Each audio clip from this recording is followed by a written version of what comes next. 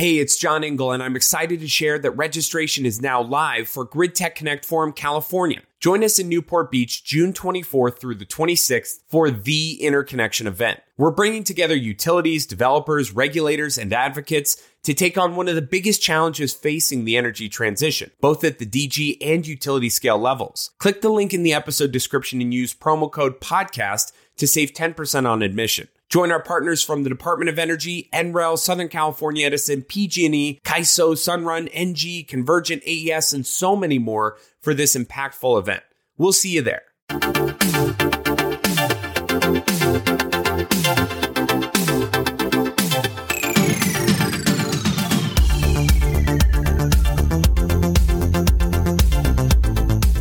Hello and welcome to another edition of This Week in Cleantech, a roundup of the top stories in climate and clean energy that you need to know in 15 minutes or less. I'm Renewable Energy World Senior Content Director John Engel, joined once again by Cleantech PR veteran Mike Casey of TigerCom. We are obviously not in a Zoom call this week. We are here at RE Plus in Las Vegas. Mike, how are you? I'm good, sir, but I am worried. I don't know how we're going to break the news to your wife that you blew all your son's college tuition on the craps tables last night. Didn't do that, and I'm surprised that you're doing this in person because the height differential is really unbecoming of you. And so with that, we want to remind all of you at home that you can participate in This Week in Clean Tech by sending your story recommendations to thisweekincleantech@tigercom.us. And a quick note, Mark Chediak from Bloomberg will be joining us in just a bit. Yeah. Mike, you want to get us started? I do. We have a story written by Bloomberg's Tyler Cowen entitled A Huge Lithium Discovery That Economists Were Expecting. John, what did you make of the story? Yeah, the big point here is a massive lithium deposit was just found along the border of Nevada and Oregon. And this has obviously geopolitical ramifications as the U.S. is not known as a lithium superpower, and it needs a whole bunch of it to meet the demand of electric vehicles over the next decade. So we're going to really see maybe a shift in the balance of power here, hopefully, and that's all in the vein of energy security. What do you think? I think Tyler made a really interesting point in this piece that this term, the elasticity of supply, where scarcity of a commodity drives efforts to create more of it. And I think that's really interesting. His argument is that this was both predictable and that concerns about lithium shortage were overblown. Interesting. I think that it resonates with my own experience because we worked with a company called Mangrove Lithium that they have invented a way to make lithium brines actually economical to use in battery-grade lithium. It's the most abundant source on Earth. So I'm seeing what Tyler's saying firsthand, and I'll say that, boy, I hope to goodness that these dynamics apply to workforce development, which leads us into story number 2. Yeah, that's exactly right. We have a story written by E&E News' Brian Dabbs titled, Carbon-Free Grid, There May Not Be Enough Workers to Build It. What'd you take away? Of the 9 barriers of the clean energy transition that we count, workforce development is up there. It's a real thing. And, and last year there was a survey where 50% of employers said they were having trouble finding enough workers.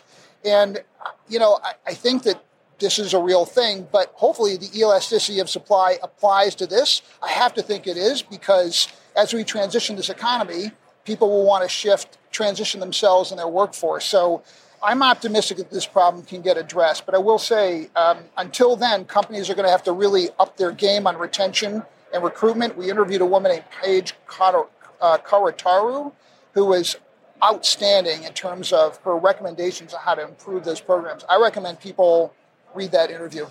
You're going to shout out an interview, so am I. So a previous guest of Factor This, Chris Dunbar, the CEO of Blue Ridge Power, really explained how this is acutely felt by the EPCs who are tasked with building clean energy projects. And we have these multi-gigawatt portfolios that developers like to tout in public. But unless we have the construction workers, the procurement people, the engineering experts to execute those projects, we're screwed, for lack of a better word. And I took this from the story. We need 80,000 new electricians per year through 2030. And electricians, just by makeup, are typically older workers. So we are facing attrition in that sector, and it's something we have to address very soon.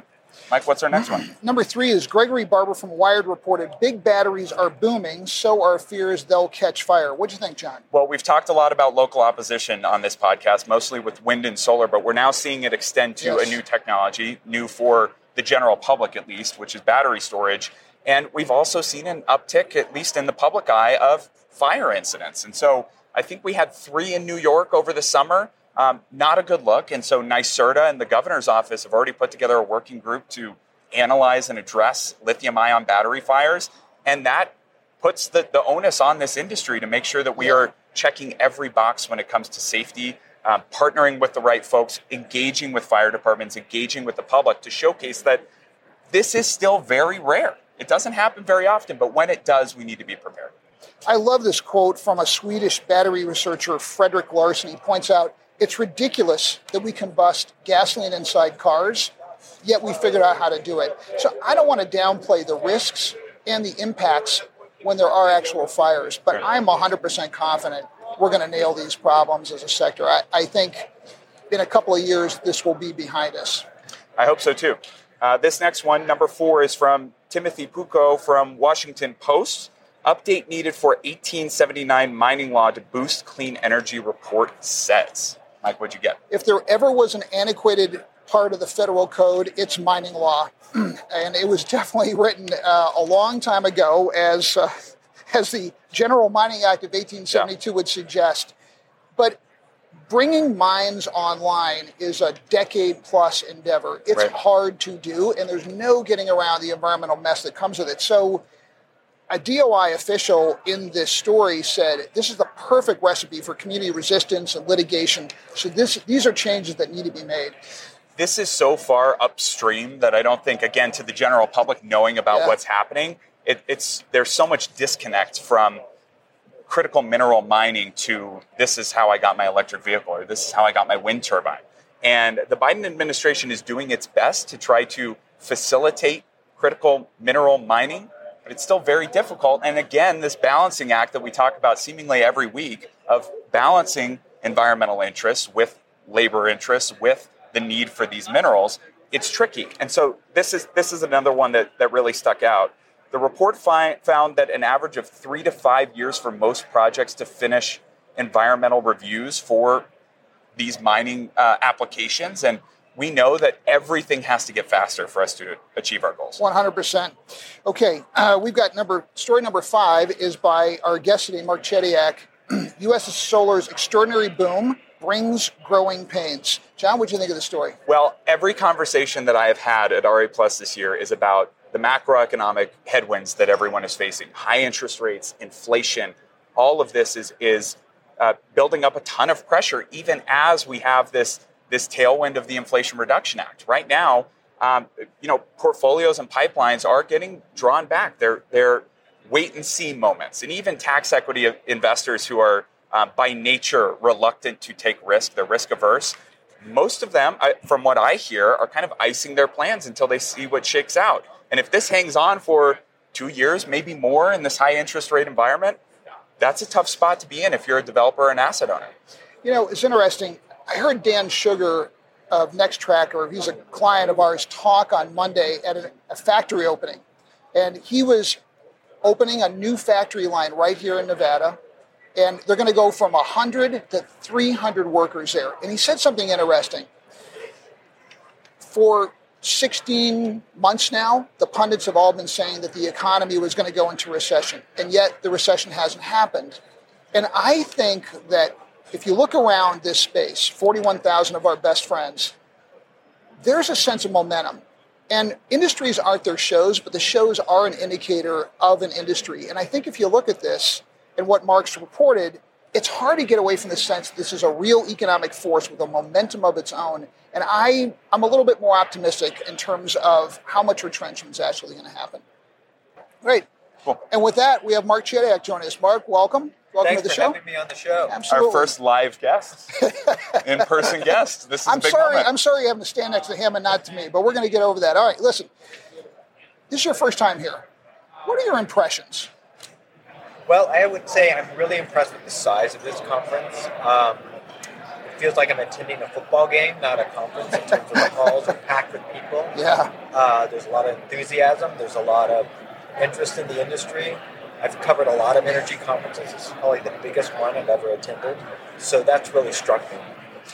What's emerged as, some of those bigger themes from the conversations you're having with, I know you cover the rooftop solar industry with executives on that side. They're consumer facing. They maybe have a better touch point with the general public on kind of how this macroeconomic environment, like I mentioned, is being accepted by the general populace. I think for the long term, there's a lot of optimism with the IRA and these other tailwinds that the industry is seeing. But I think in the short term, there's a lot of concern with rising interest rates. As you mentioned, the consumer is really, struggling right now. And that's made it hard, especially for the rooftop solar industry, to sell. They saw remarkable growth last year. This year, they're going to see quite a slowdown, they're telling me, 9% growth, which is considerably less than what they've seen in the past. They're hopeful that that the interest rate environment at least stabilizes and maybe comes down. But I think with the long-term optimism, there's sort of a short-term concern. I think that's fair. I think, yes, we have supply chain challenges. I think there's a lot of concerns about reliance on China for a lot of stuff. Right. And there are concerns about getting the grid to be able to handle an influx of energy that doesn't come consistently. But my sense is, reading your story, looking around here, the fact that you actually came here, I think, says something. Instead of just idiots like us, This guy's from Bloomberg. Yeah, he's a real reporter. A real reporter. I take offense to that. I'm a retired real reporter. Go on. All right. So I want to know, what brought you here? Well, I recently started covering the solar industry. I've been a long-time utility reporter, and we've had some changes in our coverage. So I picked up solar as a beat. I thought this would be a great opportunity to just really get up to speed with all the issues the industry is facing. And I also will be honest with you, solar and clean energy has just become a much bigger part of the power sector and the power industry. So 10 years ago when I started covering this industry, it was kind of seen as sort of a sideshow, and now it's very much a central player. And so I just came here to sort of get a sense of what's going on in the industry and try to pick up on some trends and make some good sources and be on your show. Be on our show. That's a reason to come to a conference. You too can come on This Week in Cleantech if you show up at RE+. You're over-promising and you're going to under-deliver. But with that, we are running out of time. I want to thank Mark Chediak for coming on the show. Thanks Brian Mendez, our excellent producer, and Claire Quirin and Alex Peterson for finding our stories. Yeah, and you can nominate those stories at This Week in Cleantech at tigercom.us. And please remember to leave a rating and review wherever you get your podcasts. We'll see you next week. No Factor This week. I'm going to rest. I'm not going to produce that on a red eye tonight. You deserve it. You deserve it, my friend. Right. See you next time. Take care.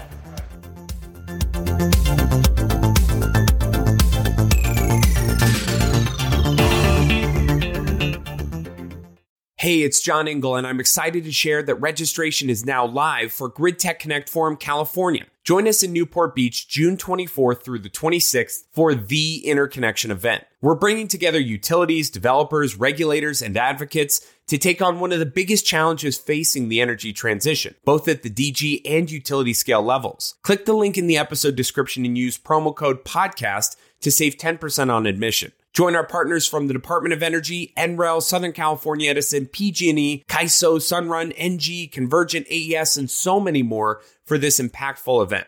We'll see you there.